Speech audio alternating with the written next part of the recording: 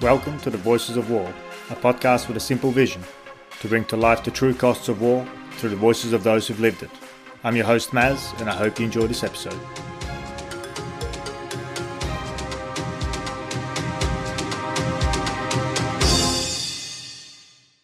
My guest today is Anthony Harry Moffat. He's a recently retired veteran of the Australian Defence Force, where he served for nearly 30 years. Most of that time is spent in the Special Air Service Regiment, more commonly known as the SAS. During his time, he completed 11 active service deployments, amassing nearly 1,000 days of special operations globally, which includes being seriously wounded in action and repatriated to Australia for treatment.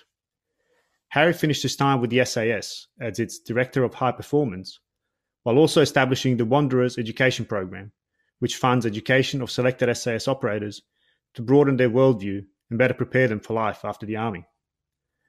As a side note, Harry is also the lead singer and songwriter for the rock band The Externals. Since leaving the Army, Harry has become a registered psychologist and runs a human performance consultancy working with sports teams, the military and industry. He is also the Asia Pacific Director for the Mission Critical Team Institute. And if that's not enough, Harry recently authored his memoir, 11 Bats, which is a book about his military service and his love of cricket. Harry, it's an absolute pleasure to host you on a podcast. Thanks for joining me. Yeah, no worries, Maz. It's a pleasure to be here. Thank you. Hey, I just finished your book, 11 Bats. And mate, I must admit, it was an absolutely impressive read. It's a pretty sizable book, but I finished it in 5 days, one of which was Anzac Day. So I think that gives you an indication of the pace of the book and how captivating it was. Congratulations, mate. It was a great effort. Thanks, mate. Yeah, I've had some sleepless nights around writing it and releasing it as well. But I absolutely loved the process of writing. You know, originally, I didn't mean to turn it into a book. I've been a mad journaler ever since high school, and it's just a kind of composite, I guess, of a lot of journals I've written over my time. So I'm glad you enjoyed it, and thanks for the kind feedback. No, it's absolutely, and I, judging by the feedback that I'm seeing on social media, I'm certainly not the only one that's had that experience. So yeah, it's a really excellent. Before we delve into some of the components of the book, which we certainly will cover, maybe we can go back to the basics. You've spent nearly 30 years in the Army, most of that in the SAS. Where did this passion for the Army come from in young Harry? What drove you to enlist in the first place?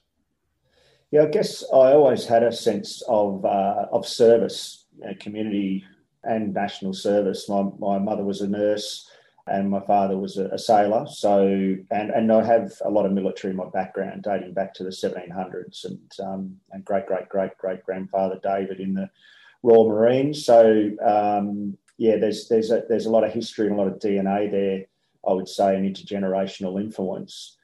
But I guess at 12 years old, I was exposed to 22 SAS on the front page of the newspaper and on the headlines of what was black and white television back in those days. The images burned onto my brain of the SAS, blowing into or breaking into the Iranian embassy at Princess Gate in London in 1980. And that was an inflection point for me. And it set about a whole bunch of things, including a deep desire to find out more about special forces and wondering if I had the mettle to have a go at selection. But it also set about a lot of reading. I think I can probably put the origins of my interest in academic pursuits there. So it was a really powerful moment in my life. And around that time, I also met a man called Martin Studdart, by the name of Martin Studdart. He was a captain in the SAS, and I didn't even know Australia had an SAS at that stage. So around that time, there's a few things kind of conflated to add to my, I suppose, life position to join the military. And as soon as I could, I was off. I kind of dropped out of university, finished year 12, was going to do architectural psychology at uni, but kind of left that by the way and joined on my 18th birthday, literally. That's interesting. Architectural psychology. Can't say I've ever heard of that. I was back myself as a bit of a drawer. I really enjoyed tech drawing, whatever it was at school. So it was in the background. I had a sense early that education was super important. and not that it runs in my family at all, but I had other things to do, other fish to fry. Yeah, first, right? Because of course you then double back onto psychology many years later. And I guess the technical component of it also makes sense, or the architectural. It's all very technical and precise. Just if I'm understanding service in the SAS correctly, it is very precise, it is very surgical, or at least that's what it's designed to be. Yeah, and it is very technical, mate. You're right to allude to that. And it was something I didn't expect. Once you finish selection, you go into the reinforcement cycle, and some of the courses and training that you do there are highly technical, probably beyond what people appreciate. I sit back, I'm involved still with the regimental low level and at the outskirts of training, etc., and was recently back there. And some of the training they're doing now, I mean, I wonder how I could do it. It's everything from basic surgery through to high level computing courses and language, etc. It's pretty intense. Yeah, absolutely. And I mean, that's also the allure of the SAS, suspect, to be at the forefront of military technology, but also of the military or the art of war, so to speak. And I guess that would have drawn you to it. What was and you talk about this in your book extensively, the first few years as an operator, as a qualified operator. I think for you, they were quite busy initially. Is that right? Yeah, very tough, mate. You train for a couple of years to get to the point where you're on selection. And then there's that, as I said, that kind of couple of years or 18 months after that, you're intense training and courses, etc. And then you hit the troops. And I hit the troop at 21 years old and very young. And I struggled a bit, to be honest. I remember walking into a boxing ring or kind of makeshift boxing ring and, looking across the other side, and there's this, grown man around 40 years old or so, he appeared, bearded, toothless, spitting, probably weighed $1.10, like 110 kilos, 6'6", and he just walked up and knocked me out, essentially. And I've still got a missing tooth in the back of my mouth. And when I woke up, he was kind of standing over me and spitting, welcome to the real game, you effing blinding see. And that was a real wake-up call. And so I kind of met the standards, but I really had to work super, super hard, more than others, to meet the standards. And a non-infantry background too. So culturally, you're on the outer a little. I came from Signals Corps. So, I felt, that I was always sprinting, flat out to keep up. But it forged me as a human, as a man. And I think I've absolutely benefited from that period. Yeah, of course. And I think, again, you make that point in your book. As a signaller, it certainly wasn't where you wanted to go, but you had showed the right aptitude for it. And I think it paid back. Certainly the typing skills certainly paid back. That's right. And writing the book. And look, we did Morse code and radio theory back in those days. So that grounding gave me a great start inside the teams. So I was one of the first picked for a lot of teams because of those skills. So that gave me great insight and great buy-in into the teams, which was a good start. Of course, and not being the character that stood out, certainly not 6'6", and 110 kg, probably also helped out as well. Being the grey man. What were your early deployments like? So I think your first deployment was to Afghanistan, and it was the hunt for Al Qaeda and Osama bin Laden post 9/11. Is that right? Yeah, that's right. So, the 90s were characterised by, we spent just as much time away, but it was mostly training and exercises. We spent time overseas with coalition partners and whatnot, but we just didn't quite get a gig during those years. Trip to Somalia, a couple of Gulf trips, etc., but they certainly weren't combat operations.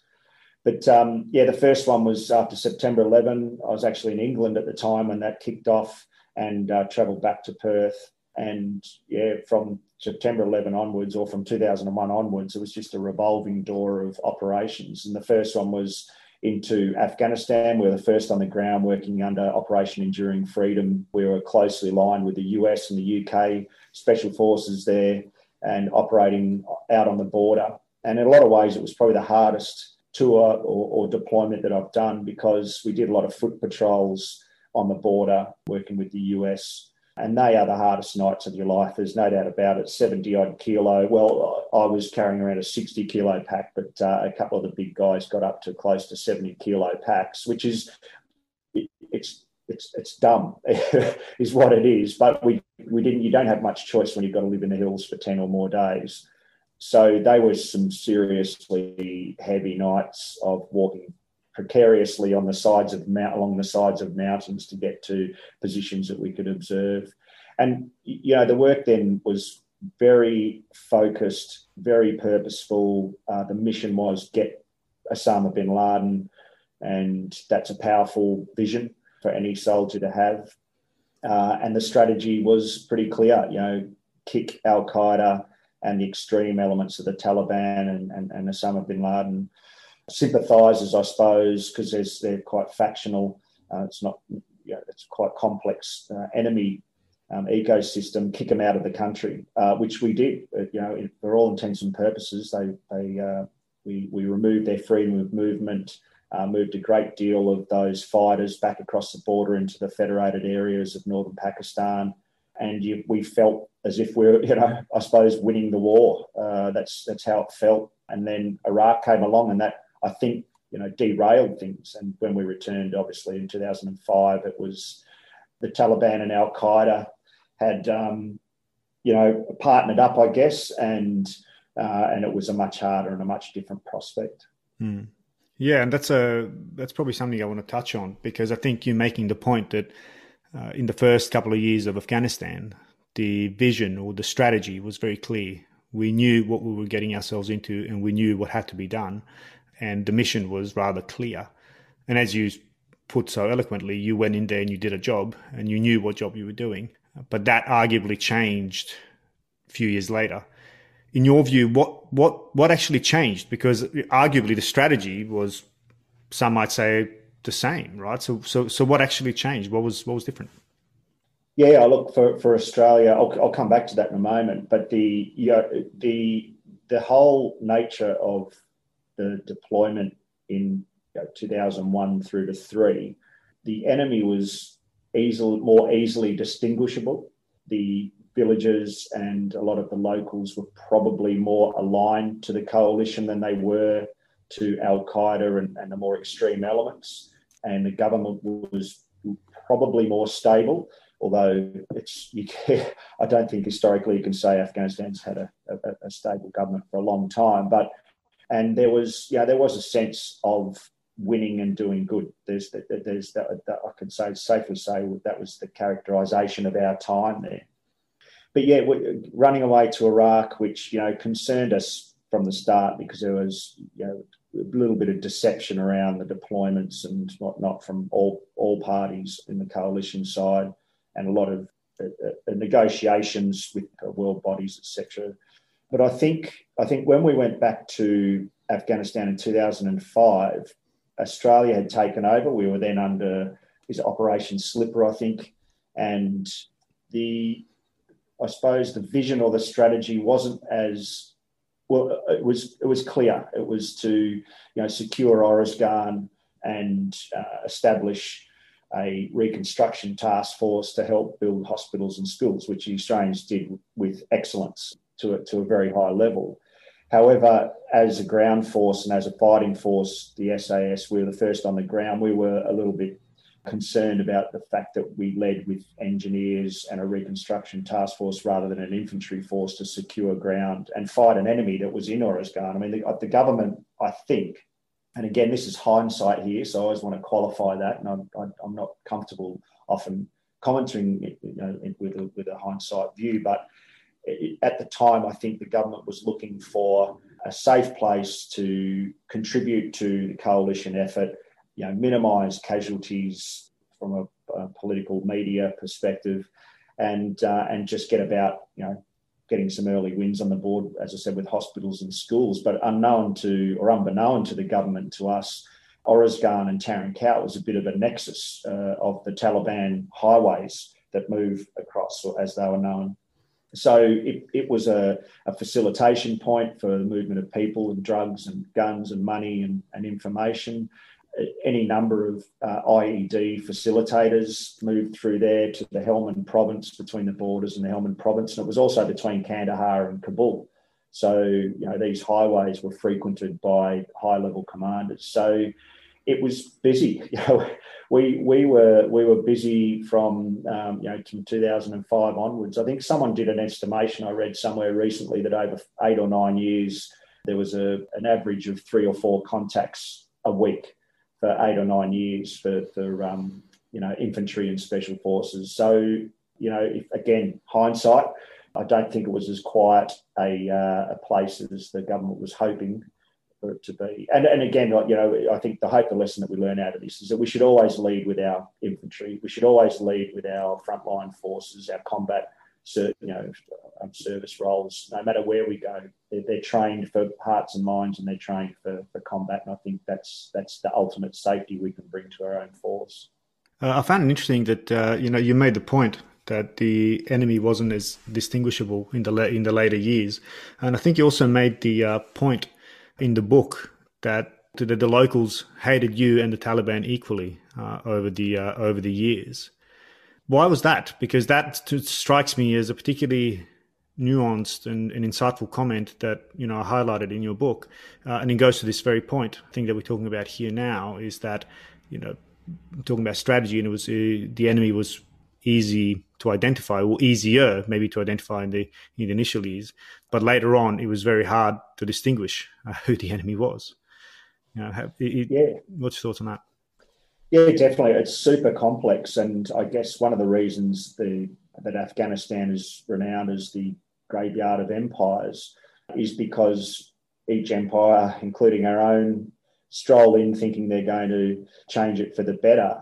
As a country, the Durand Line is an arbitrary line placed by a British officer or politician back in the days, and it goes straight through a number of language groups, and that goes to the point. There's dozens, hundreds of different language groups. They have blood feuds going back thousands of years, and we failed, I think, to acknowledge that. We certainly didn't. We were well read back in 2002 and 3 about the areas we worked in, and when we got to Oruzgan, we were quite aware that somewhere like Gizab had a different relationship with Afghanistan and its surrounding provinces than Helmand did, or the Oruzgan or Tarin Kowt did. So these complexities played out in front of us, and we started to understand that some provinces welcomed the coalition, US or Australian forces. Some didn't welcome the US but welcomed the Australians, and others didn't want a bar of us, and we're sided with the Taliban, extreme arms of the Taliban or Al-Qaeda, and other factions. ISIS were in the mix as well, and so it just made for a very complex environment in which to work, which we were, I think, one of the skills that we brought, or one of the keen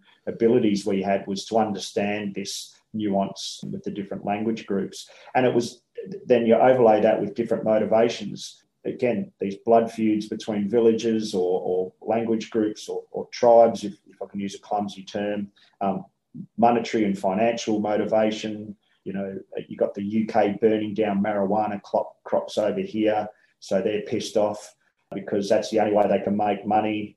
In another village, the Taliban have had a rogue commander who's come down and killed a bunch of people, so they hate the Taliban. So it's just super, super complex, Maz. And I think by the time, by probably 2008, after a few years and a few rotations that we'd been there, we was really starting to understand that. And that's good for us in operating. We know we can kind of have a certain amount of predictability when we move into certain areas, but it's also bad because we knew that this is just such a complex environment. We're probably never going to win this. So I think there was a sense of inevitability about, that we were probably just there for the adventure more than the impact at times. Yeah, and I think again that's a really that's music to my ears, because one of the things that I do now in defence, I co-facilitate a course on conflict analysis with Dr. Mike Martin, who's I'm not sure if you're familiar with his work, but he wrote his PhD studying helmet. He was a former British Army officer. The Army funded his research, and he published a book later on about his findings, and that's one of the critical ones that has since led to the future work that is done. That we ultimately didn't understand the human terrain, or and I'll use the word you used previously, ecosystem, because it's exactly what it is. This place is alive. It is not as black and white as we'd like to paint it, and that's one of the things that I'm co-facilitating now, and some of the things we talk about is very much the social architecture, the background that exists in an environment that we come into. Now, I was, as we talked about off air, I was in HUMINT, so when I was in Afghanistan, we again contributed, I think, perhaps poorly, to understanding that picture, because much like, at least, and I'm glad to hear that you guys looked at it differently, but certainly from big army that I was exposed to and the people that I was briefing, and including senior leaders, the picture was always very black and white. Anybody shooting at us was a bad guy, and let's slap the Taliban. Ascribe the Taliban label to that person. But then, like you're saying now, when we scratch below the surface, there are far greater motivations, whether there might be, allegiances to clan groups, whether there might be economic, because, it is, well, I'm now reading research on families where, they had one son in the police, one son in the Taliban, and one son, growing poppy. And they're all, right.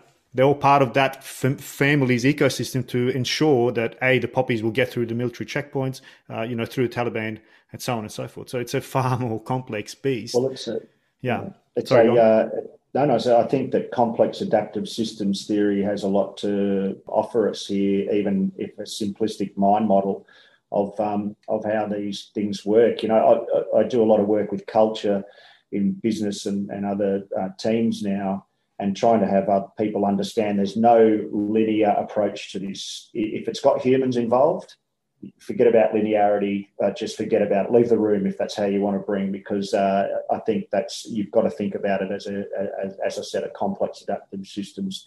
There's a large part of the, I think, and from what I read, I agree with the people who might comment, there's a large part of Islamic extremism, which is a blanket term we use for our enemy, so-called, which I think it's a limiting label to put on it. But there's a large part of that enemy enemy combatants who don't care about us or don't care about the US. It's a side product. It's just a distraction to the bigger issues that they have, and they are complex too, whether it's within Islam or within kind of ideology more broadly. So, I used to look at the Syrian conflict and think, a lot of what's going up there in northern Iraq, they couldn't give a stuff about Australia and what we're doing. They just see us as a distraction. Just get out of the way. We've got other things to do. So I think your comment about sometimes the senior leadership can get a bit too conventional in their thinking and try to put things and reduce things back to black and white. We really need to raise our eyes. And I think this is where special operations in our DNA and in our training is this kind of hearts and minds, complex adaptive systems, interrogating networks. We kind of understand that, and that's how we enjoy the chaos that comes with complex adaptive systems. Not the complicated kind of mechanistic or linear type of systems that we can be pulled into in a conventional military sense. Yeah, that's wonderful. I'll just pull a thread there. You reminded me of a quote when you mentioned culture, because that's very much my field as well, from a colleague who I've worked with in Sweden. His quote is, cultures don't meet, people do. And I think that speaks to that very point. We get so carried away with, the Hofstadters, the Trompenaars and so on, that very much cast cultures in a one-dimensional frame. All Afghani are like this, Chinese are like this, Indians are like this.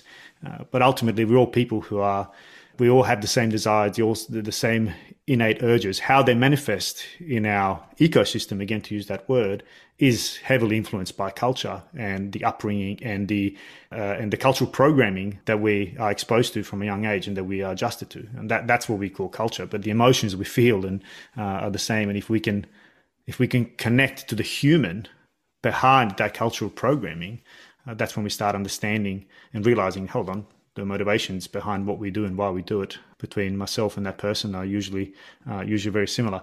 But I think that's a really interesting point, Matt, and I'm so happy to hear someone with your background bringing that to the table.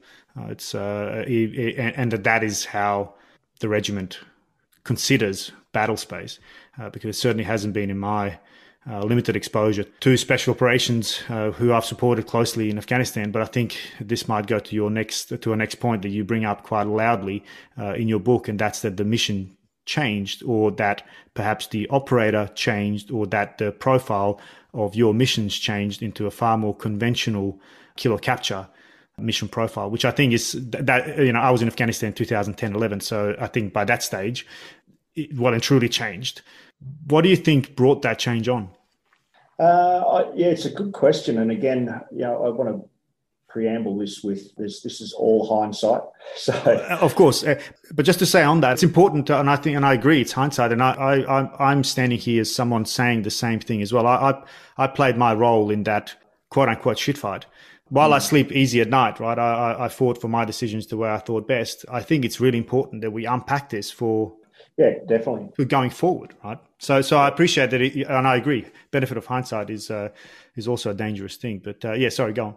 Yeah, I was just going to say that we definitely did have our roles or impact, I would say, shrunk over time, and it was reduced to, as you correctly say, kill, capture, targeting.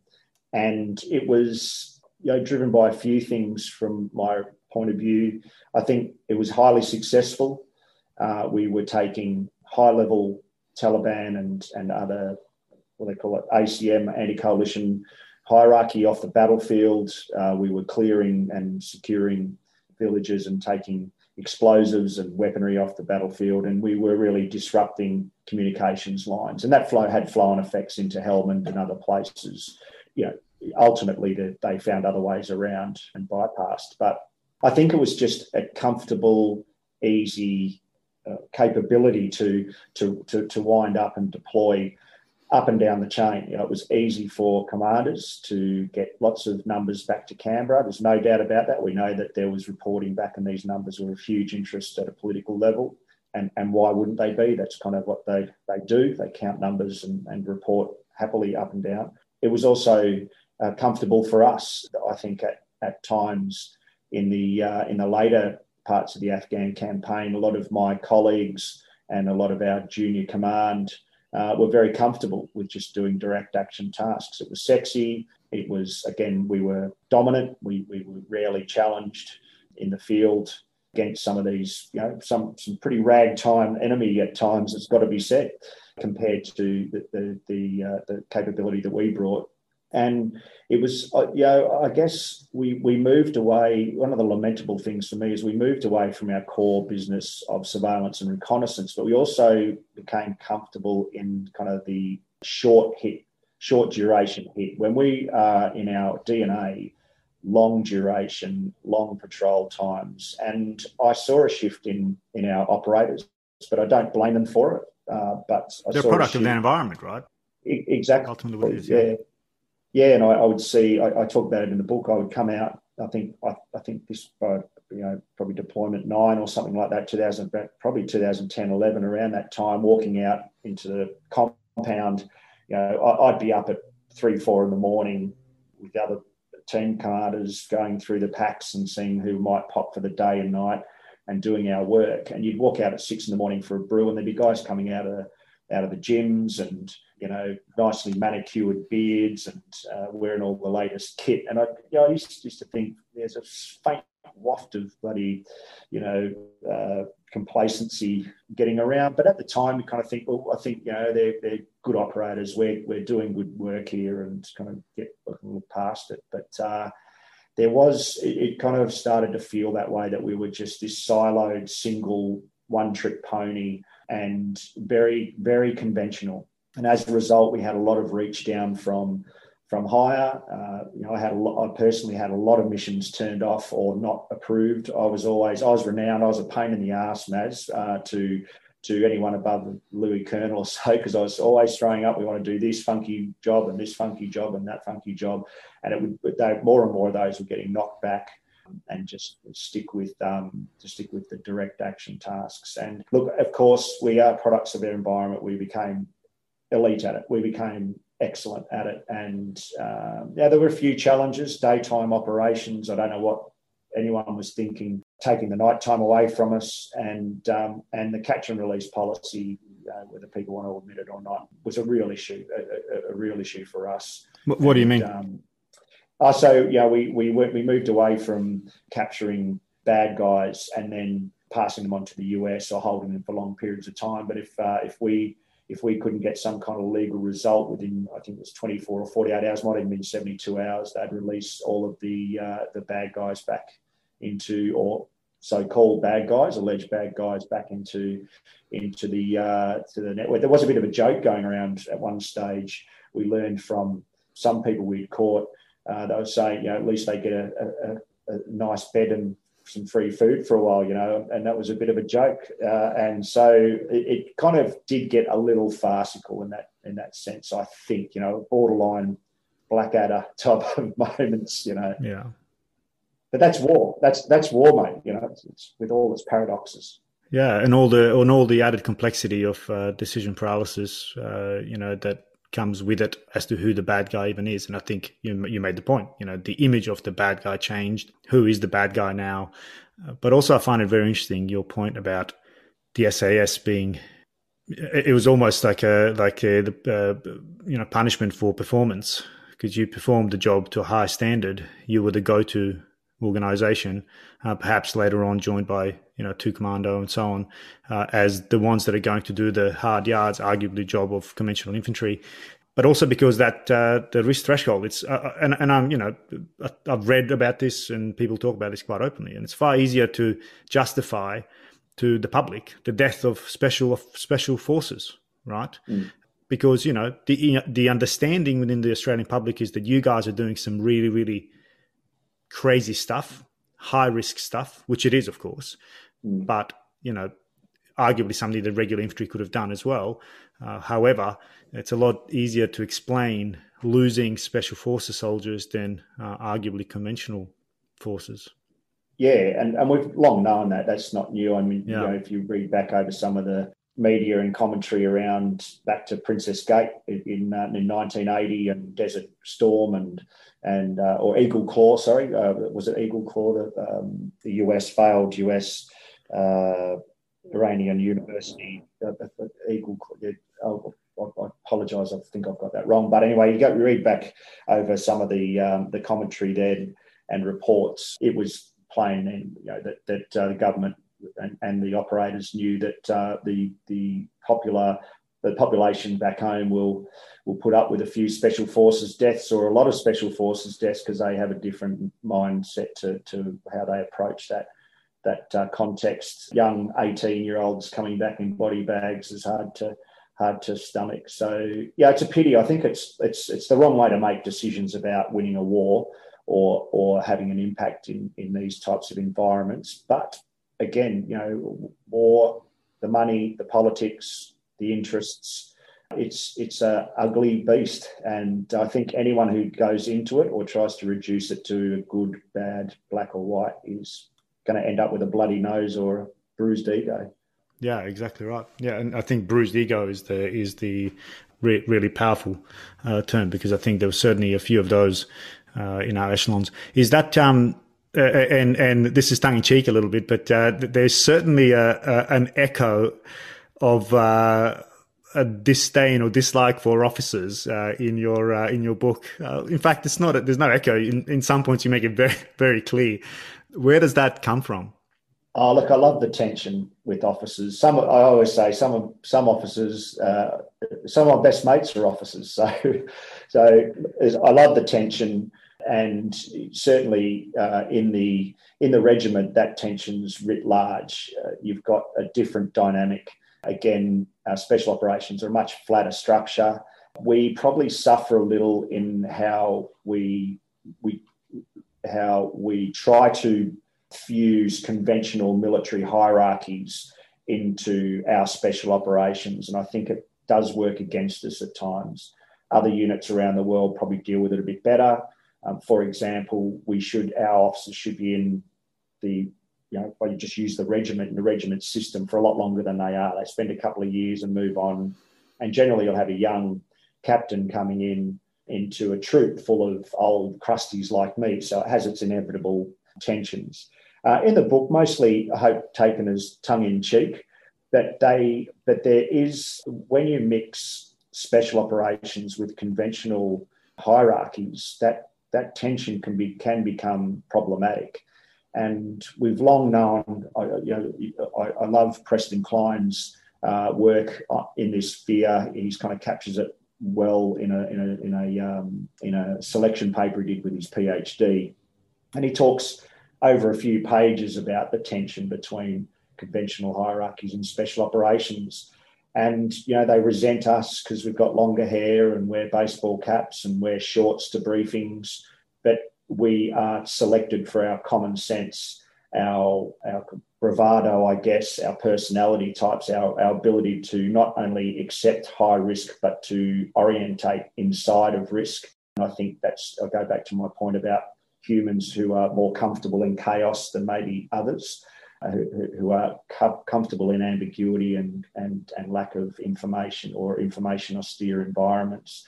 So if we want the best special ops, I would argue we need to keep a separation. We really do. And it's it goes back to one of the problems that we had in Tarin Kowt. For us, one of the challenges we faced was that we were continually bleeding out into the conventional army or military. And that's not an indictment on our military. It's the best military in the world, and I love it.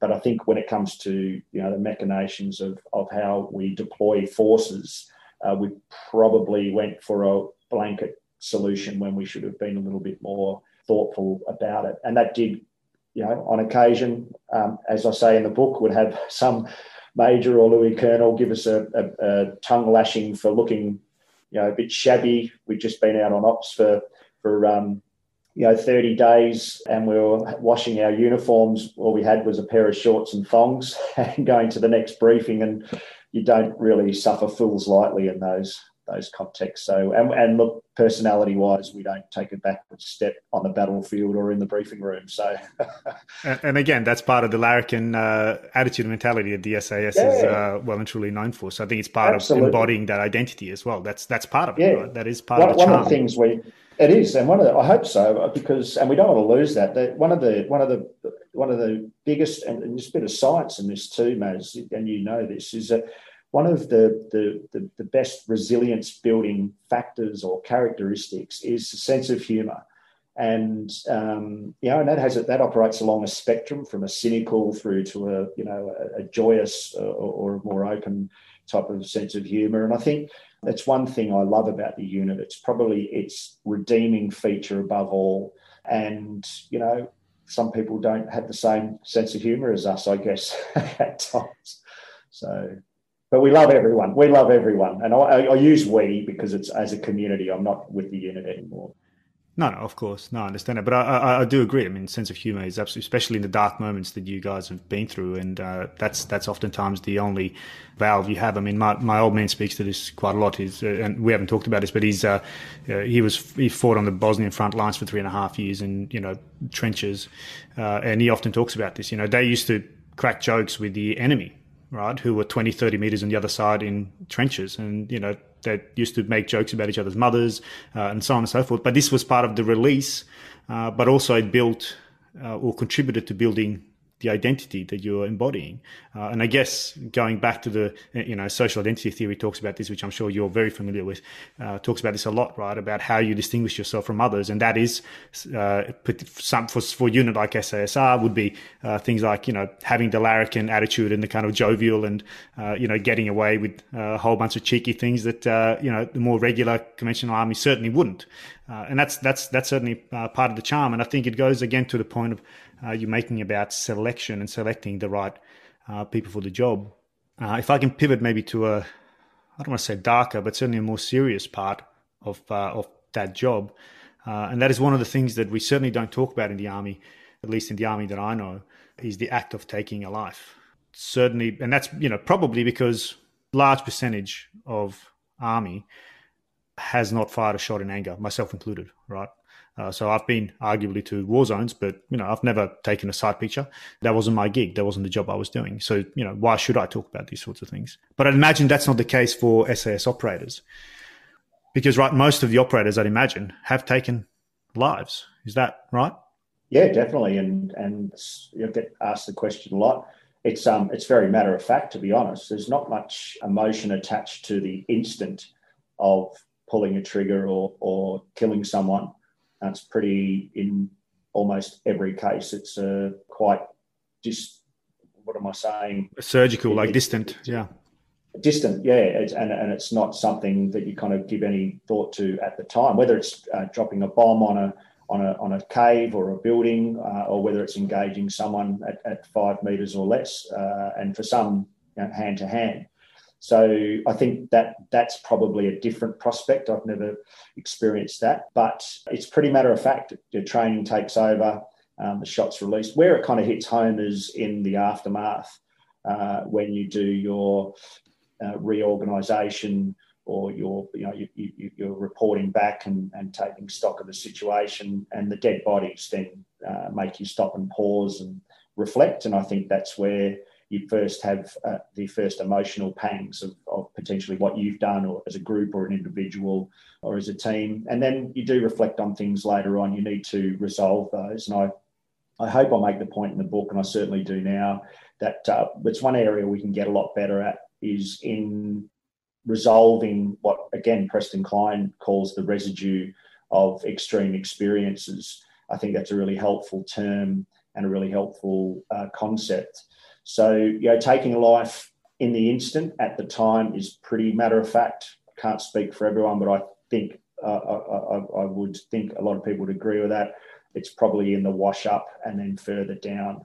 I've been much more impacted mentally by the death of civilians and non-combatants. So, it's inevitable that the majority of people who die in war are civilians and who are impacted, even our families and friends back home.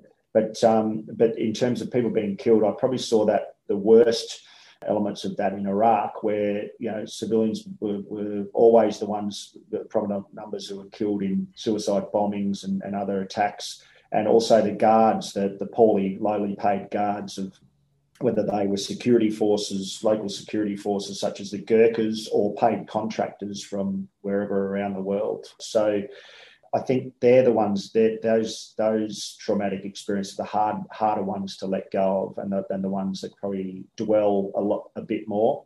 As for enemy combatants, I can honestly put my hand on my heart here and say I don't really feel much for them. I have a respect for them, I suppose, in a funny way, because they're doing what they believe in and we're doing. But I don't tend to dwell on that as much as the civilian casualties. Yeah, just going back to that selection piece.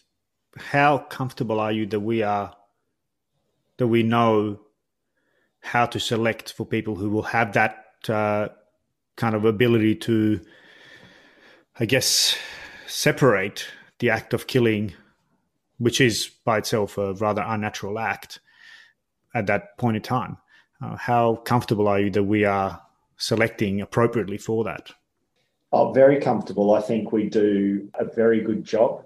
And, things evolve. In 20 years' time, we'll be saying, why did we do that? Just as we are now from 20 years ago. And I'm deeply involved in selection of the human across a number of domains now.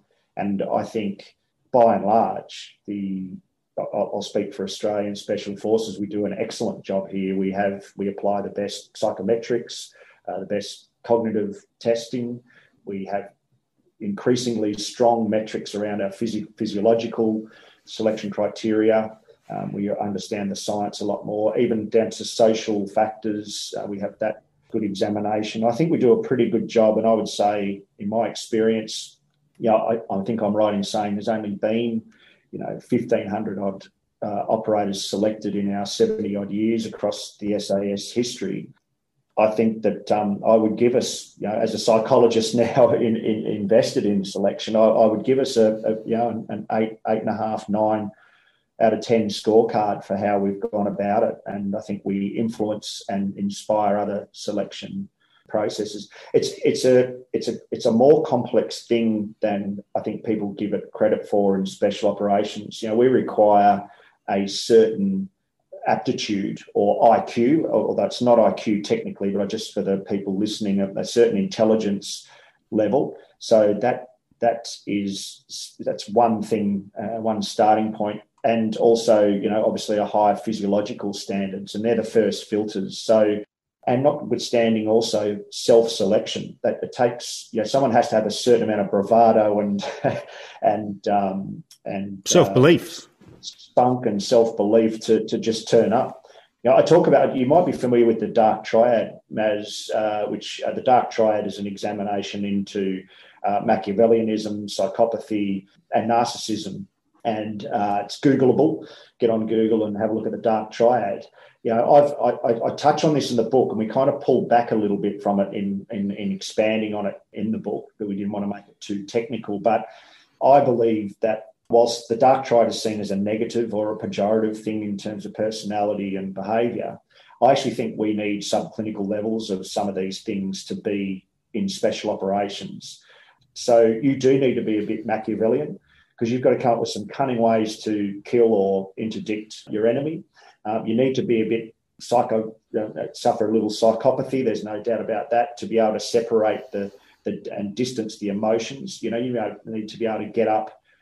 You need to be able to go out and fight the enemy and kill and be exposed to civilian deaths one day, come home, go to sleep, wake up and do it again, and do that on an ongoing basis. And we also need a little bit of narcissism.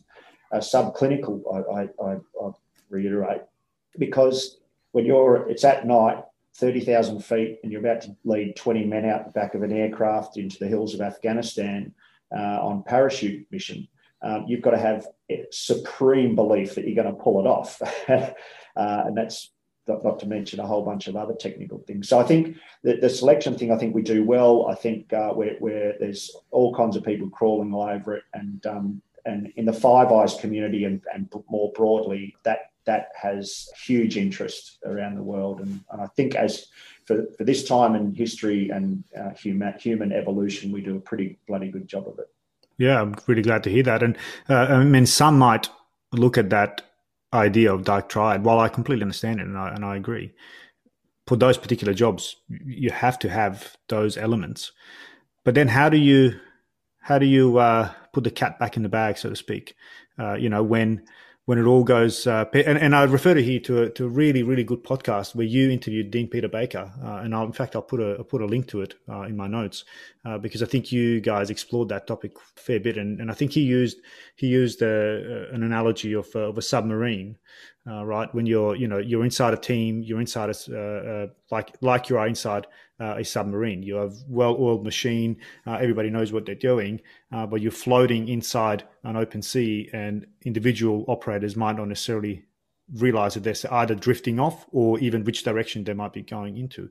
And when you kind of superimpose this kind of idea for the Dark Triad, which is absolutely necessary, how do you then put the kind of barriers on to make sure that we still remain within an idea of ethical bounds? Because I'd imagine it would be rather hard the more desensitized you become to warfare, killing, and so on. Yeah, look, it's a great point. It goes back to a point I made earlier about where we can be better. And I think we talk about it at length in that podcast with Dean. And we both agree that this is an area to reintroduce back back to soldiering, and that is this philosophical element aspect to human performance. As you may know, as my personal beliefs is that's the fourth pillar of human performance that we've either forgotten about or ignored, or it's been we were too busy. Made, or it's been made, that absolutely, and also it's been made to be seen as fluffy and non-consequential by a STEM-biased university system and technology-biased society, which is fine. I'm not having a go at those; they're very important. But who we are and how we think about how we think is kind of been lost. And I think, my experience with SAS operators as well, and our elite commandos as well, who are a powerhouse force, world standard force as well. I know it should be true with them as well, are often really deep thinkers. I've had by far the most engaging, deep thinking discussions with my fellow colleagues than I have with any of my civilian mates. Nothing to discredit the Applecross Cricket Club, my kind of home away from home. I love those guys, but it's pretty shallow talk of beer and rock and roll, and cricket, which is brilliant.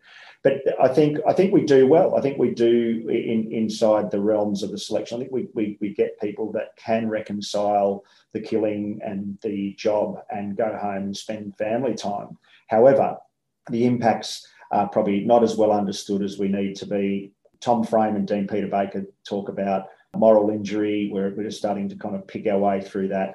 And I think if we introduce a bias back to this philosophical, moral, ethical part of our aspect of human performance, I think we would be better suited. The other part, and I touch on this in the book too, is how we recover from a gym workout or a 6-month deployment. I think the principles are the same, and we probably aren't as good as that yet as we need to be. When I first introduced when we first rewrote the high performance program in SASR, which is still cracking on today and influencing the ADF more broadly, which is great to hear. It was one of the areas for impact that we noted straight away. Operators will just, the more sessions you do a week in the gym, the better. That's the kind of mentality it was. And we almost had a position of saving operators from themselves. Football clubs have long known this, that they need to keep an eye on what they're doing when they're not around and make sure that they're taking time to recover. So recovery becomes a part of the process. And still to this day, I think we can do a lot better with that. And certainly it's one of the things that comes up time and time again when we reflect back on the Afghanistan experience, that we didn't do that. We've just seen people time and time again. And of course, they'll put their hand up. But that's a lesson that will come out of this for sure. Yeah, absolutely. I think it's already coming out. I mean, we're seeing it with the number of suicides amongst the veteran community and so on, and the loss of sense of purpose, and perhaps, as you said, moral injury that's perhaps playing a part, undoubtedly, I should say, in that as well. You mentioned before when we talked about the, what's the hardest about killing, and you mentioned civilians as one key point. And in your book, you talk about this, about the battle damage assessment, but you also talked about this with Dean Peter Baker. Battle damage assessment meaning, for those unfamiliar in our audience, is basically at which point does it become okay, or what number of civilians or lives lost of the innocent can justify the killing of, say, an insurgent commander. This is something that even back in RMC, I had personal trouble. Yeah, sorry, you want to jump in? I was going to say, I think the term was the collateral damage estimates, the CDEs. Oh, sorry, of course, sorry, not BDA. Sorry, that's right. Yeah. That's BDA comes after, right? That was post. So the collateral damage estimate. Even back in RMC, I had struggled with this idea that we can weigh up lives of the innocents against the lives of, say, an insurgent, and at which point does it become justifiable? And all it does really sums up is that not all lives are worth equally, right? I mean, that's really what it comes down to. And you make the point with Dean Peter Baker that was something you struggled with and openly talk about. Can you talk about that a little bit? Yeah, sure. I guess Dean and I have a slight bifurcation here, quite a slight point of departure. We're very dear old friends, and so it's not a quarrel. But yeah, we healthy debate, right? It is. It's excellent. And we both, so he comes from a just war theory or just war tradition perspective, and I come from, I suppose, a lived experience. And the point I'll make before explaining the CDEs, which shouldn't need too much, but is I think war is deeply unethical. It's to be justified, and I think in that statement clearly supports my position, as I would say to Dean. So you're coming from a pretty low or high base, or a long way back in terms of talking about ethics and what's right and what's just and what's fair. So that's the first thing I would say. So collateral damage estimates, very short for those who don't know. Again, you can Google this. It's open source and it's applied liberally across all conflicts, is the number of civilian casualties you are willing to forego to achieve a target or an outcome. And, for example, in Baghdad, if they were going to hit a high-level al-Qaeda commander, he was having a meeting in a building and there was a hospital next door or an apartment complex next door, they'd drop a big bomb on it and say, okay, we're going to have, we'll withstand 15 casualties to kill this one guy, 15 civilians casualties. And once it achieved that max or that cap, they would drop the bomb, or how they want to structure that. So that's a very kind of clumsy or broad way to look at it. But it's the lawyers are there and in the rooms, and they advise generals and decision makers on those things. Yeah, I do struggle with that. But again, I draw back to my initial statement that I accept that war is a deeply unethical business. It's a terrible business. I wish there wasn't any, but that's just unrealistic. And that we will always have to deal with those dilemmas. So it's up to the individual and to our organisations to make sure that we're aware that that's going on in people's minds, and that's going to have impacts to different people for different reasons, and that we ensure that we spend time with them, recovering them, not just physically, but psychologically and morally, and making sure that they're thinking through these things, that they can reconcile. And this brings back to Peter's position, which is that, all war is justifiable under certain conditions and for depending on the outcomes, and whether that's a utilitarian or deontological perspective, however you want to unpack that. That's for the individual to work through. But what the responsibility is for us is to arm them with the tools and the language and the lexicon and the mental frameworks in which they can reconcile within themselves. So those things that they've seen or experienced. And again, back to the agogis of the Greeks, where philosophy was one of the foundations of creating a good citizen and therefore a good soldier. I think there's something the ancients scream forward to us from the past still today. Often when I present, I compare Harry Moffat in 1916, who was killed in Fromelles on the 18th of July, 1916, and Harry Moffat in 2016. I have two images, and I say that there's more technology on Harry Moffat 2016 than on the whole battlefield of 1916. But one thing hasn't changed, and that's the values proposition, or the moral and ethical and cognitive kind of space hasn't changed a great deal in that 100 years. And I think we've got a bit to learn. Yeah, and war is still ugly. You made a point, again, with Dean, that you wish you had the knowledge now, the training in ethics that you have now, that you have received. You wish you had received that when you were a young soldier starting off. How different do you think you would have been, or maybe could you have been as effective had you had this much thinking in your mind about war, killing, ethics of it all? Yeah, brilliant question, mate. And I think this for conventional frontline forces would be a challenge, knowing where the balance is, because if there is a danger that if for those who choose to fight for their country, in what we don't want is people kind of challenging the status quo. There comes a point where we need people to fight. So we don't want to turn it into a quest to turn people into pacifists, or I'm not saying that's a bad or a good thing, but we can't have that, right? I mean, that's a real point. We can't have that in a unit like the SAS. Well, certainly not in a unit like the SAS. And again, I'm pretty confident that our selection processes are rigid enough to pick the right people who can reconcile the two, who can visit violence, lethal violence, and go home and have a Sunday roast with their family. But that's not the case for everyone. That's just a fact. And particularly when we need to ramp up quick numbers in, we did in World War I and World War II, they're probably discussions that I would push to the reconciliation, kind of moral reconciliation or recovery after the fact. I suppose this brings out the point that the Defence Force is not in the business of creating better humans per se. It's in the business of defending the nation. So I often can start to sound, or so I'm told, like a bit of too deeply reading too deeply into it, and maybe a little elements of passivism. But I'm at the other end of my career now, and see what war does.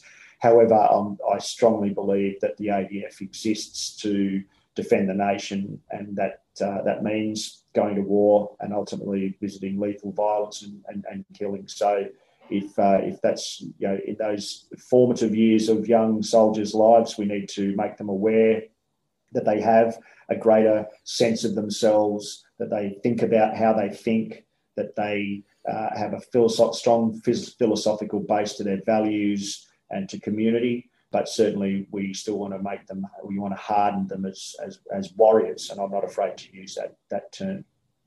No, absolutely. And I think, particularly when we talk about young men, which is by and large the ones that go and do the killing and also do the dying, we also can't forget the evolutionary reasons behind them doing so, and 20 times more testosterone to go and seek status and a sense of belonging, which is all part of why this works when it works, and why we also can't necessarily hope to infuse all of these ethical dilemmas into young soldiers. I'm talking, in their kind of early 20s and so on, because that's not necessarily what's going to override. What's going to override is the sense of adrenaline, sense of adventure, sense of status, sense of group belonging and fighting for your group, whether that's your nation or whether that's your tribe or whether that's your local gang.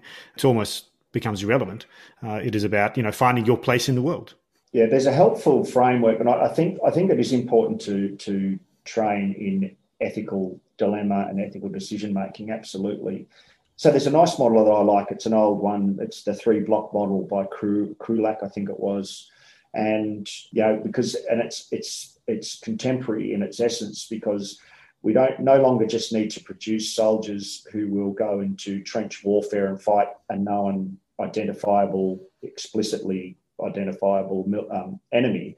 Our soldiers now, in the 3-block concept, need to, on the first block, fight and kill and die. And so combat roles. On the second block, they need to provide humanitarian aid and support to civilian and engage hearts and minds. And the third block, they need to employ diplomacy and key leader engagement and intelligence gathering. And that's not just for the SAS, or that's the war zone in Timor, that's the war zone in Bosnia, that's the war zone in Iraq. So there is a bit more preparation and thinking that can go into the philosophical aspects, as I like to call it. So I'm not afraid of that. I just the imperative will always be war fighting.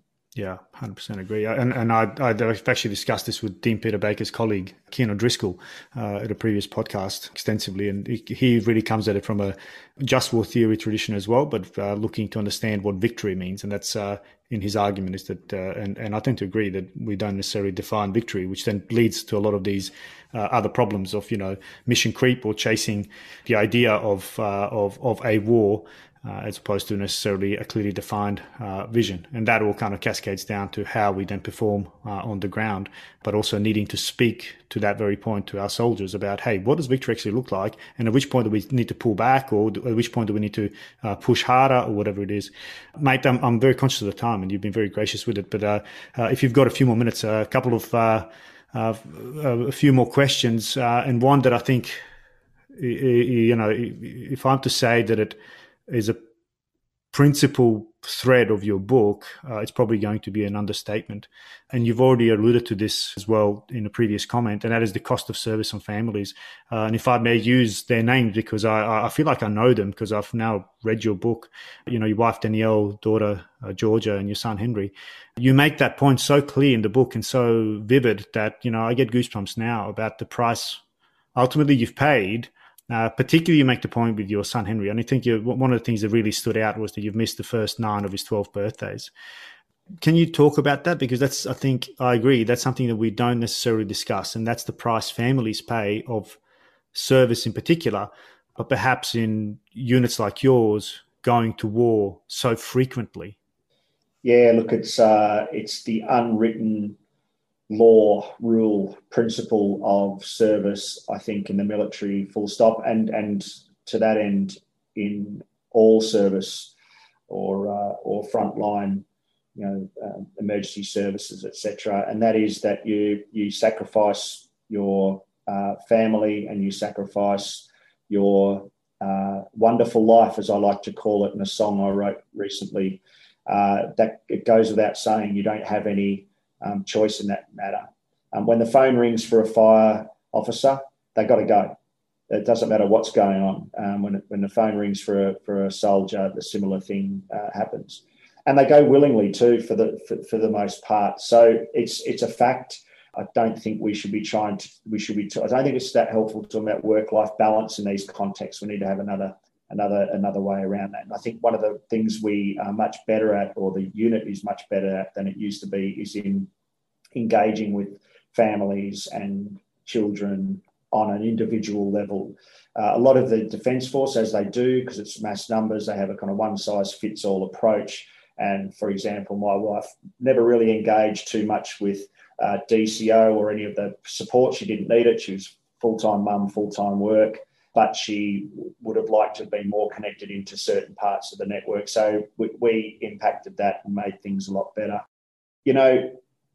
There's a high attrition rate in the military or in the SAS, and I can't speak more broadly for the military, but I'm sure there's a lot of additional pressures there around deployments and time away. So marriages are really under stress, and a lot of them break. And it's not just the deployments. I think that children and partners can reconcile the time away with a sense of pride, a sense of shared purpose. What can be draining, and it certainly was for us, and very frustrating, I think I touch on it in the book as well, is we would come home from deployments and then we'd go and do promotion courses. And honestly, we need to do those courses, but they were quite arbitrary at times, so they were frustrating. We would do tours to share information, whether it's on tactics and techniques or whether it's on strategic lessons learned, and we would have to participate in exercises. So we were spending, at its worst, 6 months on ops a year and maybe 3 to 4 months of the year away whilst in Australia or overseas. So that really put a strain in our circumstances. Again, I think we're more cognizant of that now. And I think the ADF and our unit in particular became better at individualising how we treat families and work with families. Some families need lots of support and attention. A woman posted to Perth with a family all in North Queensland, for example. Other people have their support networks in Perth and don't need as much. So there's nuance in that. But I was very lucky, Maz, to finish up on that point. I was just incredibly lucky to have a wife like Danielle, to meet her in a pub in 1991.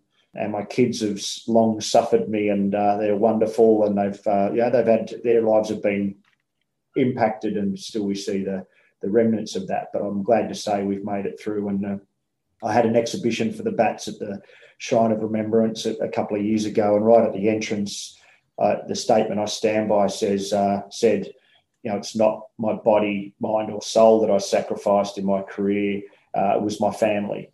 And I think that's just a truth that I would ask all people who are coming into defence, especially those who are probably going to spend a lot of time away, Navy, frontline soldiers, that you give that the strategic consideration that it needs, that it demands, and have a think about how you're going to deal with that. And there's a woman by the name of Melanie Freeman who has done a lot of work in this space. She's based in Perth. She works with the regiment, and she's got a lot of good things to say. We hope to have her on a podcast with the MCTI. She's got a lot of good things to say and done a ton of research in this space about how we can prepare sustain, and then recover from deployments as family units and as communities. So I think we'll get better at that as well.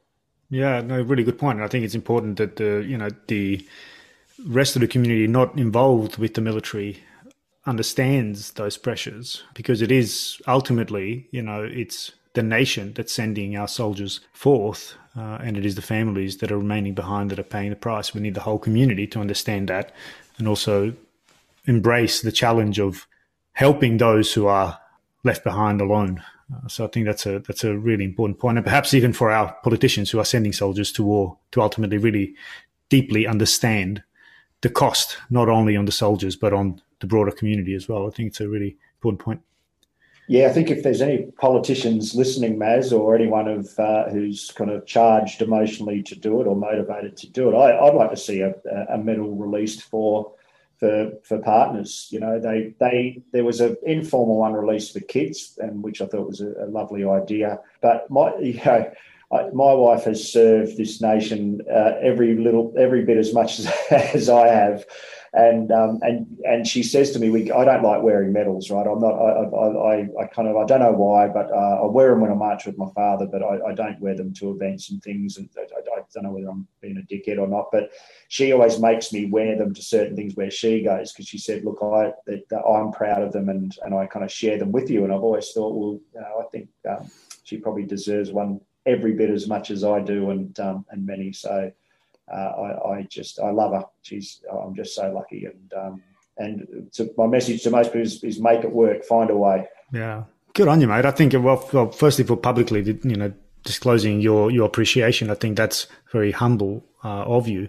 But also the idea of the spouse medal, I think that's a brilliant idea, mate. And yeah, if in fact there are any pollies listening, that'd be certainly something you can earn some cred with men and women in the forces. Mate, I keep saying, but there's just so many points.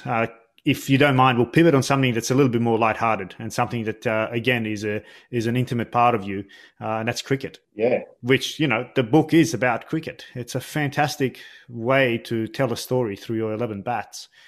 Why was cricket so important, both to you individually, but also to those you've played with on operations? Look, cricket's in my blood.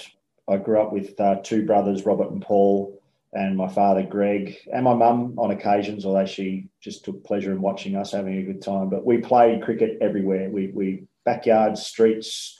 We played in the back seat of the car. We played on the kitchen tables. In Nerf balls and bats in the lounge rooms at night.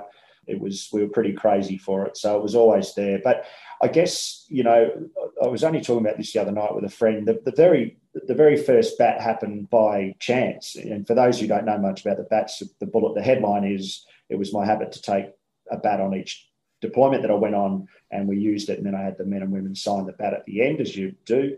And now I've got that collection of cricket bats, which I think are a unique artefact. I think they kind of symbolise Australia's commitment for the last 20 years. And as we're in the 20th year and wrapping up in Afghanistan, I hope to spread the word a lot more about them. But cricket, in those early deployments, cricket was just a release, a bit of fun.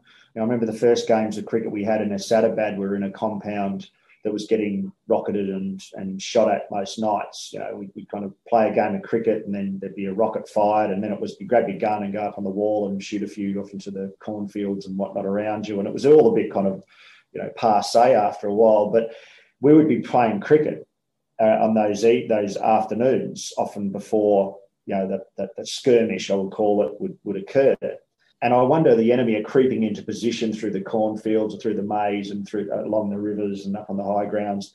And they must have been able to hear us playing, and here the Taliban were trying to squash joy and cricket and music and everything out. That was their whole modus, that was the whole purpose. And here we are, appealing and sledging each other and having uproarious laughter. And I always felt like we had one over them.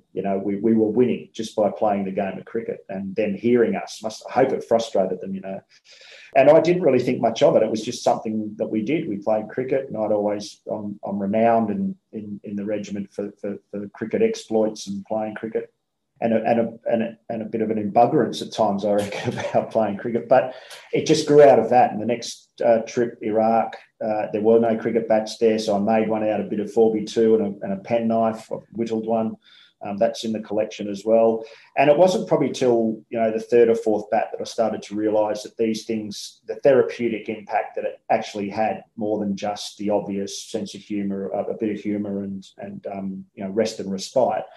In 2005, we were sitting around the bee huts, massive explosion from Tarin Kowt, suicide bomber had walked into a dogfight and cracked off or detonated, killing and wounding dozens of mostly men and boys. Our small surgical facility was soon overwhelmed, dozens, as I said, of dead and dying people. And I was in charge of looking after the triage of the people who weren't going to make it, the dying people that we couldn't save because we didn't have the resources.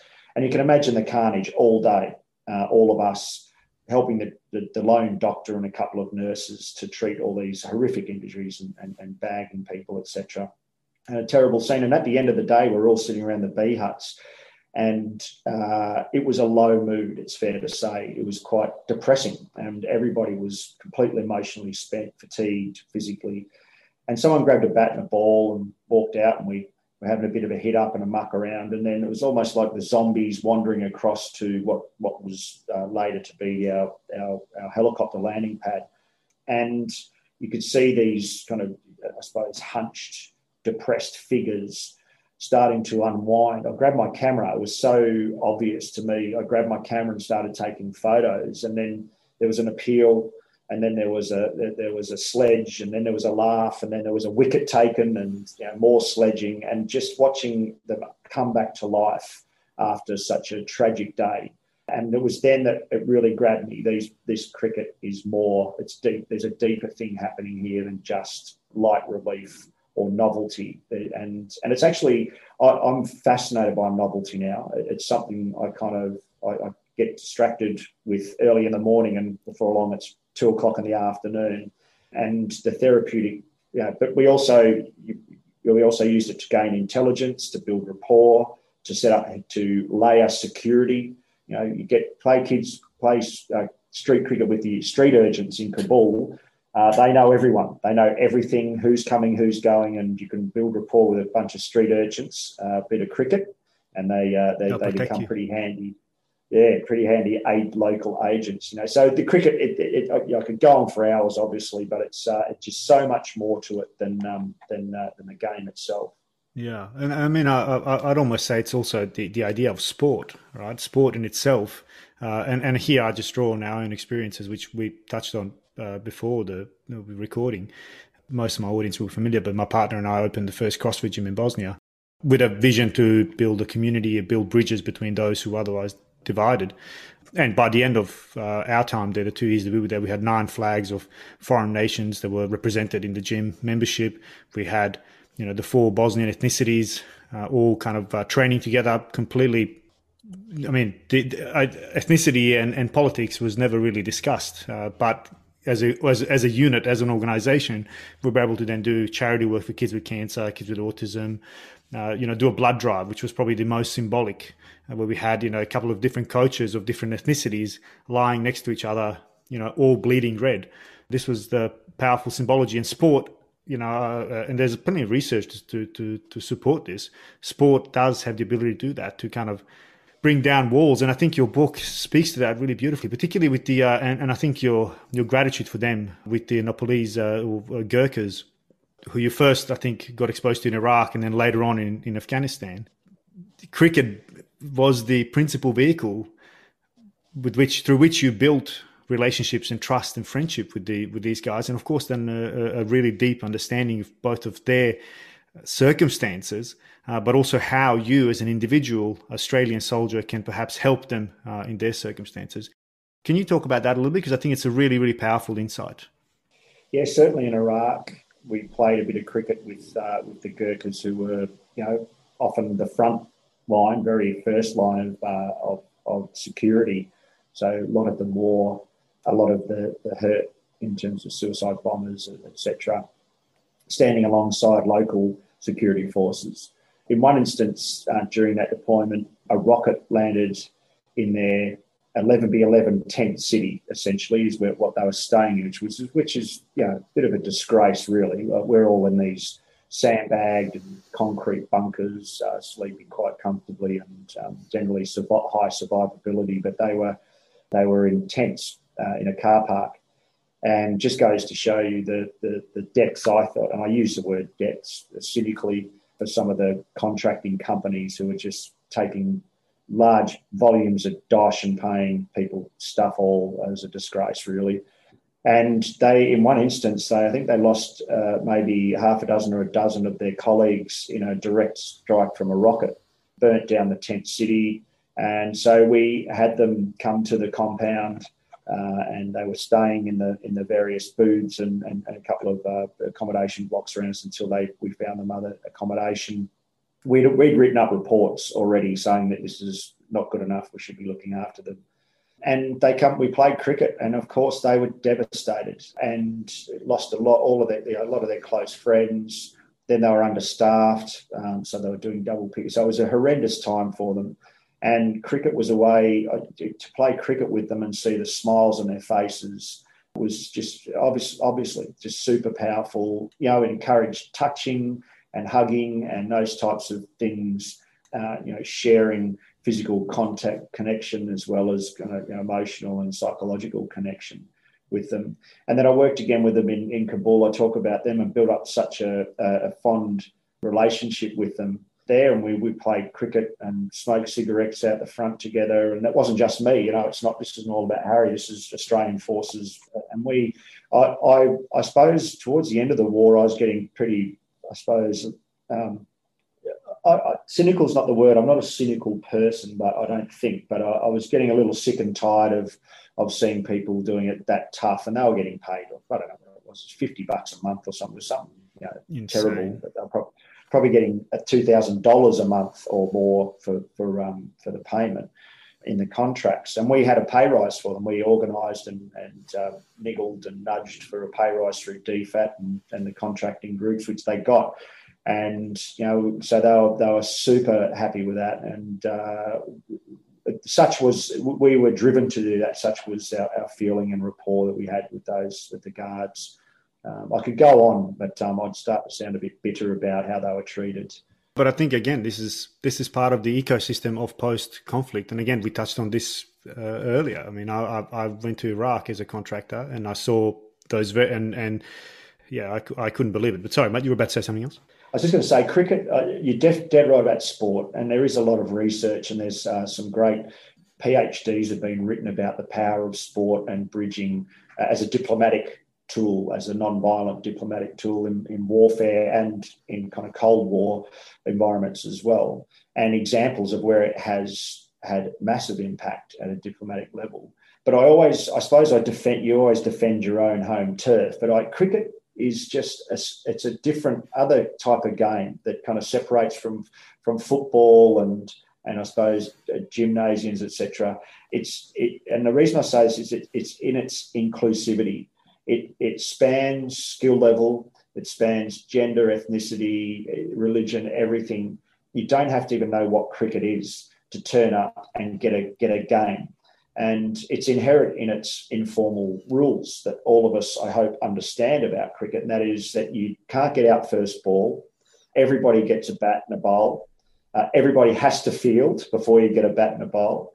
You can be out one hand, one bounce. So it's kind of there's this inclusivity in an informal game of cricket, and you can play it with anything. You can play it with a stick and a piece of paper, and I've seen it played equally as passionately in all spheres. So I love footy too. I love Aussie rules and I love soccer, but it doesn't have the same. It takes a bigger field. It's a bit more competitive. You kick around a ball's good, but I remember seeing a number of young women in Afghanistan kind of intrigued with what was going on, and we threw them the ball and they got involved, and they were equally enjoyed the experience and same in Timor, where cricket, they go, what the hell is that? We had some of our best games of cricket in Timor with people who've never seen cricket ever. Yeah, I mean, as an immigrant to Australia, I must admit that was my first reaction. But and the only cricket I've played is the one you described, where the rules are kind of made up on the spot. Because hey, that's the only skill I was bringing to the table. Yeah, baseball's similar, so it's the stick and ball game, isn't it? Yeah, exactly. Harry, I'm being rather selfish here, mate. I'm conscious. Have you got a few more minutes? Have you got is there a hard stop? Mate. I have actually. I was just going to be on the emails, so I'm happy to chat, mate. Because there's one other area that I think it's the third area that you talk about in your book, about the three things when you were blown up, when you lost a close mate, and again that's a thread, that's a key thread that resonates throughout the book about your close mate Sean McCarthy, who was lost in an IED when you were wounded, and you described the moment where you were flying in the air and there were three things that flashed up in front of your mind, and that's your books, in your backpack, your family, cricket. Touched on the latter two, but the last one we haven't perhaps is psychology. And I'd be keen to find out, as you said at the start, psychology was always something you were going to do, architecture psychology, which I've never heard of, but this is before joining the army. And of course, after leaving, you then went and became a registered psychologist. Why psychology? Why do you think life has drawn you to it? Isn't it the most fascinating subject of all? I think, it's humans are the most complex, frustrating, beautiful, ugly organisms, things, whatever we are, of all. And I think we're all infatuated, and we're all intrigued. And I think we're all psychologists. We all have our perception and observations of the world, and I guess I just decided that was an interest of mine that I wanted to take much deeper, and also wanted to be able to have some kind of authoritative, and I don't mean in terms of me being an authority, I mean that I wanted to reach into as close to the truth as I could. And I thought that academia was the place where I'd get the best evidence and support and research in terms of where the I won't say single point of truth, but where the multiple points of truth are. And so that was kind of behind me. I've always been interested in the evidence. So I was drawn to that. But it's certainly the most interesting topic of all, psychology and its forefather or foremother, philosophy. So the two are very closely aligned for mine. I just want to, going back to Sean's, whenever I hear Sean's name, I always think of Dave and Mary, his parents and family. And I just want to acknowledge them in my narrative here. But I think when I was returned wounded in action in 2008, it was then that the psychology journey that I was on, the study journey that I was on, became even more meaningful and more powerful and more deeper implicit motivation for me, and really inspired me. I was already set on a journey to be a psychologist, hopefully at that stage, but that was something I spent a lot of time in the dark, laying in bed with intravenous drugs in me, and contemplating that was my way out of the hole, or part of the solution.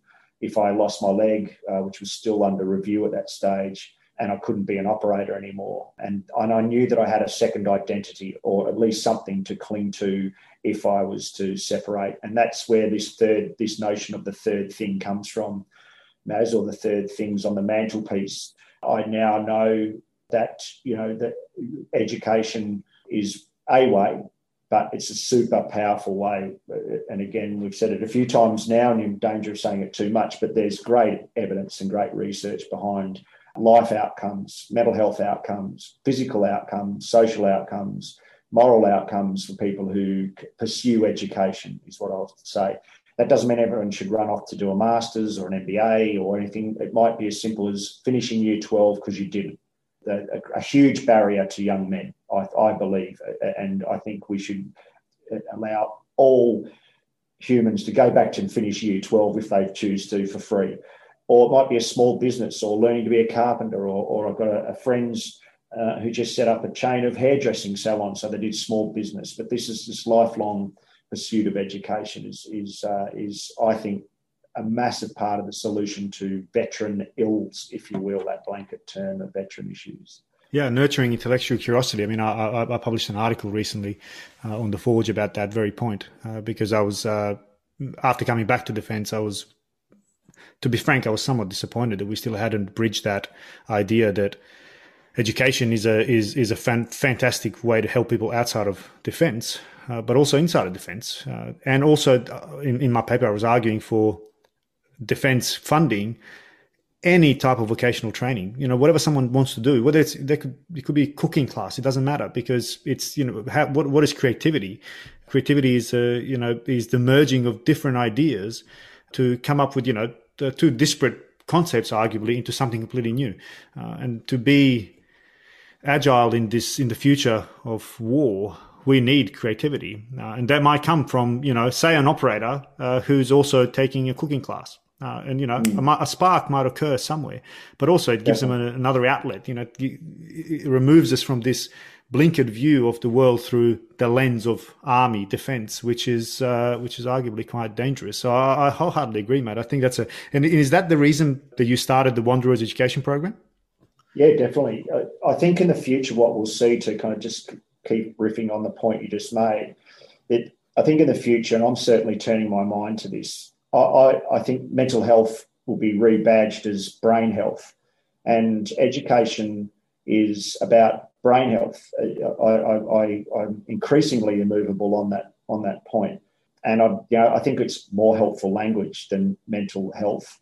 So, and education, learning, curiosity, creativity, novelty, attention, focus, perception, etc. The list goes on of cognitive phenomena that we yet to understand, but we have somewhat explained or can somewhat understand. All of these things play into brain health, and good brain health is causal in life outcomes and longevity and all the rest of it. So education's key. And yes, it was my journey on education. I wrote a paper back in 2007. It kind of got punched through the noise a little, and that was calling for a US GI Bill. I knew back then that there was a lot of operators in the regiment who, and I wrote this kind of disruptive paper on it, who were studying in the closet. Because if you were studying, it was seen as a bit of a bloody, it was soft. What are you studying for? That's for bloody academics. We want war fighters, and of course we do, but doesn't mean we can't have smart war fighters. I even had, dare I say it, a few officers saying we don't need smart soldiers, we just need soldiers to learn to shoot guns and whatnot. So I had a bit of a bee in my bonnet, and in 2008 I had a lot of time to think about it, mate. And I thought, well, how can I impact? How can I stop talking about it and writing about it and actually do something about it? And that's a message I hope brings through to a few people in the social media at the moment who are doing a lot of talking. And so I in short, very briefly, I suppose, envisaged the Wanderers Education Program, which is an education program that recognises that transition is too late and that transition could come now or in the next seconds. And that is that we need to start educating or treating our soldiers and our defence members from the moment they arrive preparing them for transition from the moment they join. And so I wanted to establish something where those who were studying in the closet could come out, and also give opportunities for those who wanted to study while they were in service. And so the end state now is, it's gone gangbusters, mate. And I'm hoping to take this to the Minister for Veterans Affairs very soon. I've spoken to him about it. We've proven the concept, and we went out and raised a whole bunch of money from corporates. We've poured it inside defence, which I don't think's been done before, and it's spent inside the regiment. It's managed by the unit. It's managed by soldiers who are serving. The fund is looked after and invested. It's all above board. And we're putting our 70th person into a scholarship soon. Everything from year 12 to carpentry to MBAs.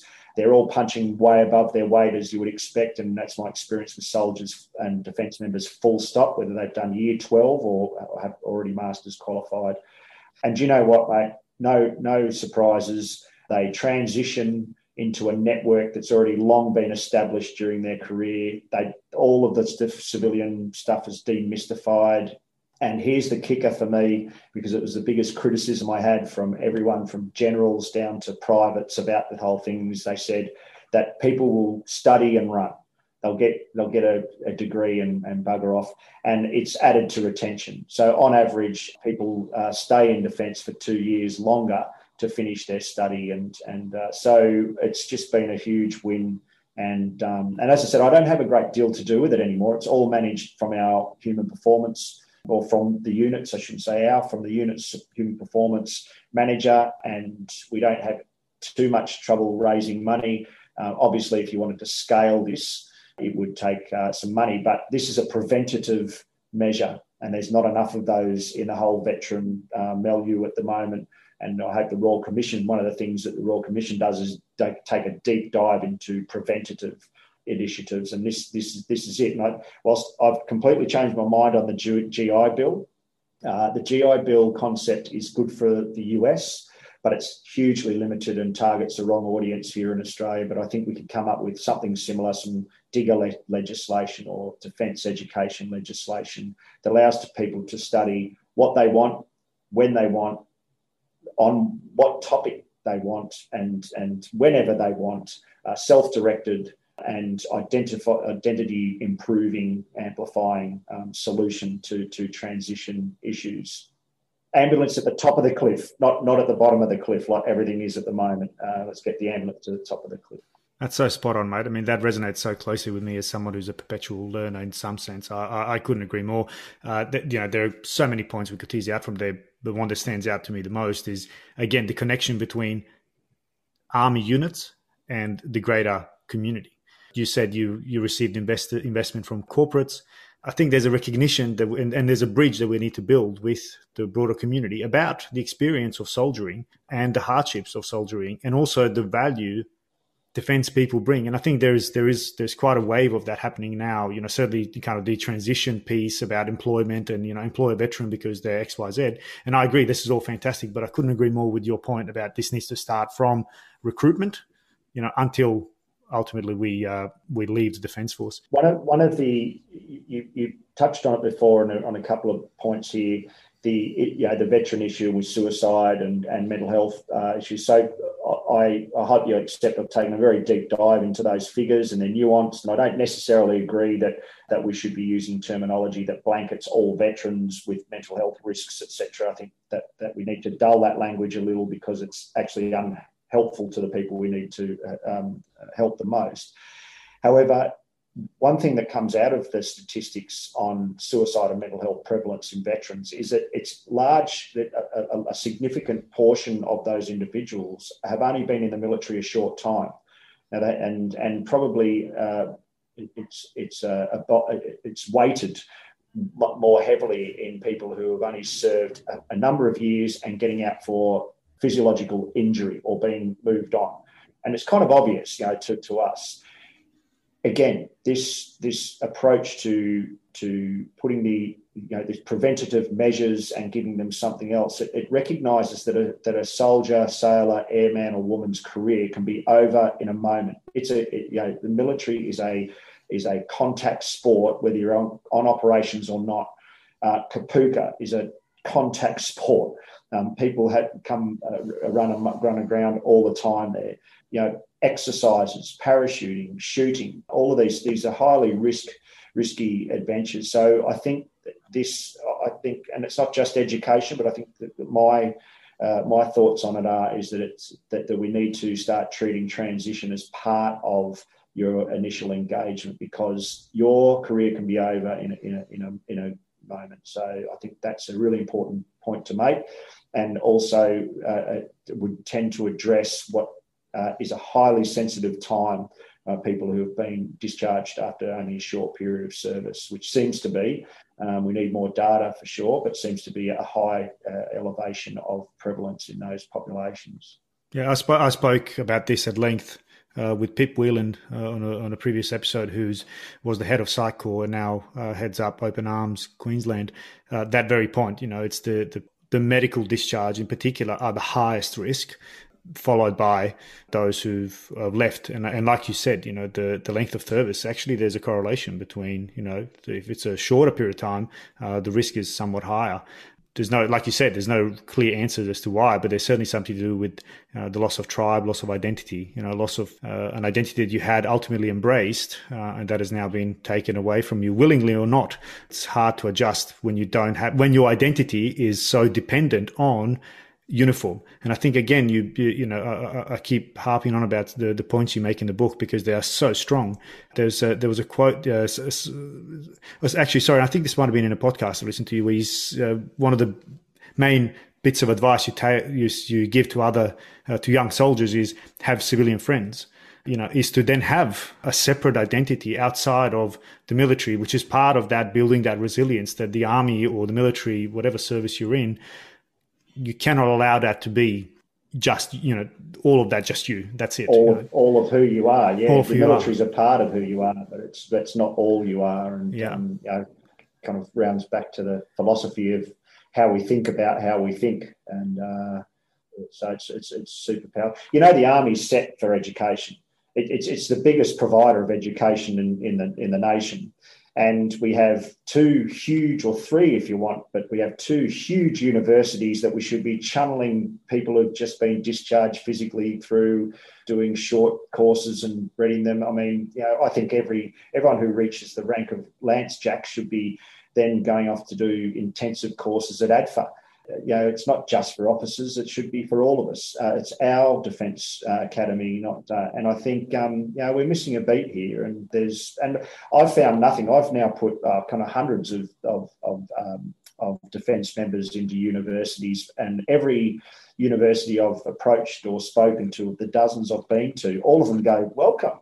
Bring them in. We want more. And if the government's going to pay, we'll have that as well." So there's no barriers anywhere. I think they're kind of 1800s technology in terms of hierarchical imagined barriers that goes back to the days of segregation when there were places on the barracks where privates weren't allowed to go. There were signs like on the beaches of South Africa, privates or soldiers not welcome here. I think let's get past that. It's 2021.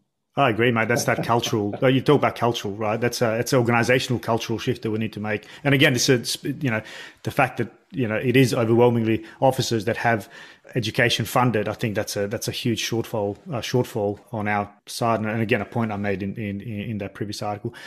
Harry, mate, I'm just conscious of the time. I could sit here and talk to you all day. I'm going to say at the outset, mate, you can expect an additional invite from me to do an episode 2.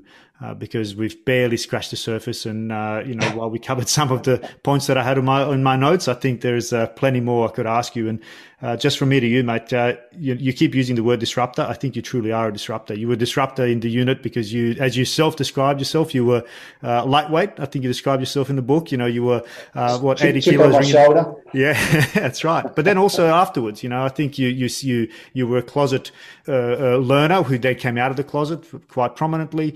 That's a disruptive effect. You became a psychologist, which again, to try and really understand and echo the lessons you've learned. Undoubtedly now in your current employment, I'm sure you're doing the same thing.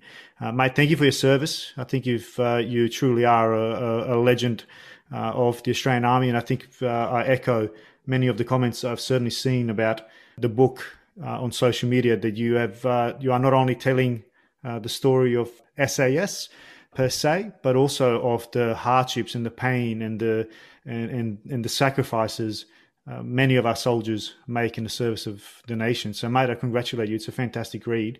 And, of course, thank you for your time today. It's been an absolute pleasure. Thanks, Max. Thank you for your service, and great podcast, mate, from Inside Defence. I think it's a great effort to achieve that and have it sanctioned, mate. So more power to you, and I hope it kicks on big goals, mate. Thanks, Matt. Appreciate you saying that. And look out for that invitation in your email, mate. It'll be definitely coming. Oh, mad for it, mate. See you, mate. See you, mate.